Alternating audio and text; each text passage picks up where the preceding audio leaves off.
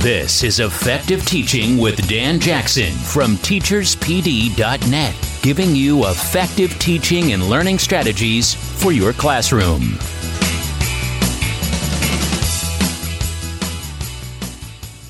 Hi everyone, this is episode 6 of the Effective Teaching podcast. Today we're looking at blended learning.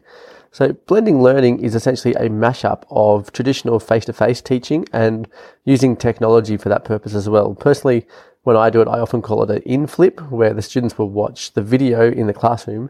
I still might provide some direct instruction to some of them or when it's needed, but generally it's a bit of a combination where the watching of the videos or the looking at content is done in the classroom and not at home. So why might someone use blended learning? Well, firstly, it frees up the teacher to spend more time with the students on the things that they need help with. So you are no longer constantly standing at the front talking. It allows you to walk around and actually help students when they need it. It also will save you time because you don't have to wait for the students who are struggling at the lower end, and you also don't have to try and keep up with the students who are at the front. It allows you to really differentiate your classroom really well and saves you that time in terms of working your way through that content. It also allows the students the opportunity to move at their own pace and to use a mastery or a competency-based approach to the learning sequence rather than our traditional more timed content approach where you simply try to move through the content and you might pace that at a particular level that generally is around the middle of your class and hope that that works for most of them, or at least that you can then do slight adjustments for those at either end. Blended learning is also really good for creating lifelong learners because it enables your students, each of them, to actually experience success in their learning, which then brings those happy hormones on, which helps students to then enjoy the process of learning, even with its challenges and its difficulties, because they're reaching and achieving their goals and celebrating those goals. It means that they're actually beginning to really enjoy what they're doing. So how might you go about a blended learning approach? Well, there are lots of ways that you can create a blended learning environment. You could, for example, do a 50-50 where half your students will watch some instruction or do something using technology while the other half are with you doing something else that's either face-to-face or might be a collaborative activity or something that you're going to walk around and help them with.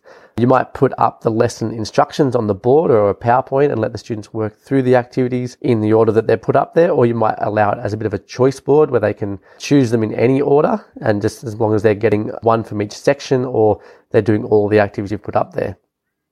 You could also add more detail to your booklets that you might be using already that you hand out to your students so that the students can work through them at their own pace and can go and look at videos or websites or some kind of content where they don't need you to present it all to them. And you could also create a thing called HyperDocs, but I'm actually going to do a whole episode on HyperDocs because it's such a fantastic and useful tool. And if you've never heard of it, please go and have a look at hyperdocs.co. There's lots of great resources there for you. Now, one of the best things about blended learning is that it allows you to do things in a self-paced learning process, and you should really look to take advantage of this. So you should check in with your students to see where they are up to if you're going to do a self-paced learning process and where they're going to next. So where are they and where are they going? You should build in a lot of formative assessment or checkpoints throughout the process, much like you would with a project-based learning type environment, just to see where they're at and where you're going to move them onto or where they need to go to next. If they've been sidetracked, you could help bring them back onto task. You could also use the blended approach for project-based learning. You will need to plan some clear differentiation into your tasks and activities that you already use. And you can allow a lot more collaborative tasks and for peer feedback. I think peer feedback really becomes excellent in a blended classroom approach because it continues to free you up to focus on the students who really need that feedback. I recently saw an example of blended learning on Edutopia. A teacher called Kate Gaskell was using the blended self-paced approach and had a check-in process with her students that I think was absolutely fantastic. She had what she called a do now sheet that really helped her to check in with each student throughout the lesson. And that, I think if you're going to do a blended learning approach, checking in with each individual student is really key to ensuring that you are being effective in your teaching and helping your students to develop a love of learning. So if you want a copy of this Do Now sheet, you can grab a copy at teacherspd.net. But the sheet asks the students to basically state the objective for the lesson in their own words, to identify a strategy that they were going to use to help them to finish that lesson and to get through the content or the class activities or whatever it was that they were working on. It asked them what lesson they were up to in terms of the progress throughout the self-paced teaching and learning program that they were doing, and how they were going to keep on pace with their learning so that they weren't falling too far behind the others in the class, but also making sure that she allowed them to do it at their own pace. And finally, the sheet also allowed her to check in on her students' emotions. So where were they sitting? Were they in an emotional place where they really weren't going to get a lot of work done and needed a bit more help? Or were they pretty excited, pretty keen to get going?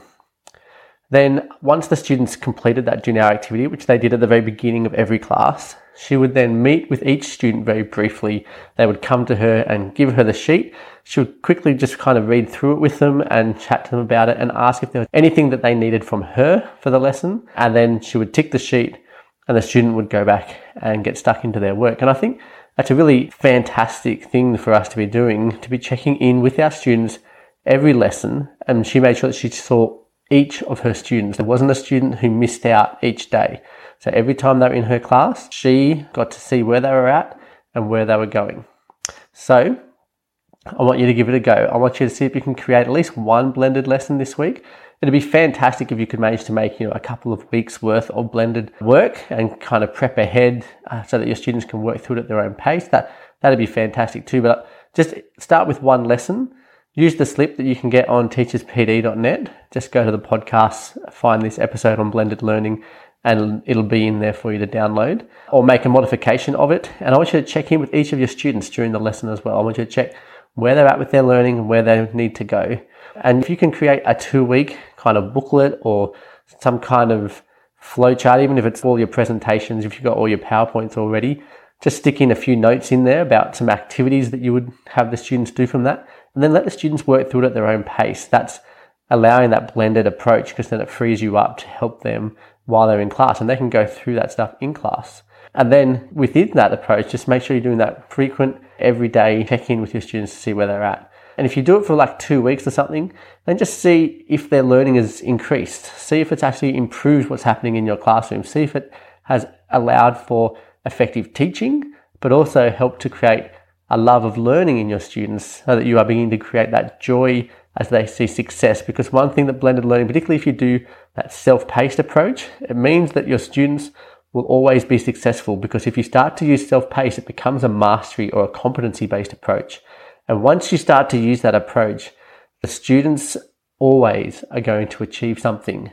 And so as they begin to get successes, they start to enjoy learning and they see themselves more as learners, and they see the next goal as more easy to reach, more likely for them to achieve. They start to become more confident in themselves, which helps them to become lifelong learners, which, is the goal. Every time I'm doing this podcast, I'm talking about what is effective teaching for creating lifelong learners. I don't want my students to just do well in a quiz or well in an exam. I want them to be able to do well in life. I want them to be able to learn stuff that life throws at them, and that requires them to learn the skills around learning.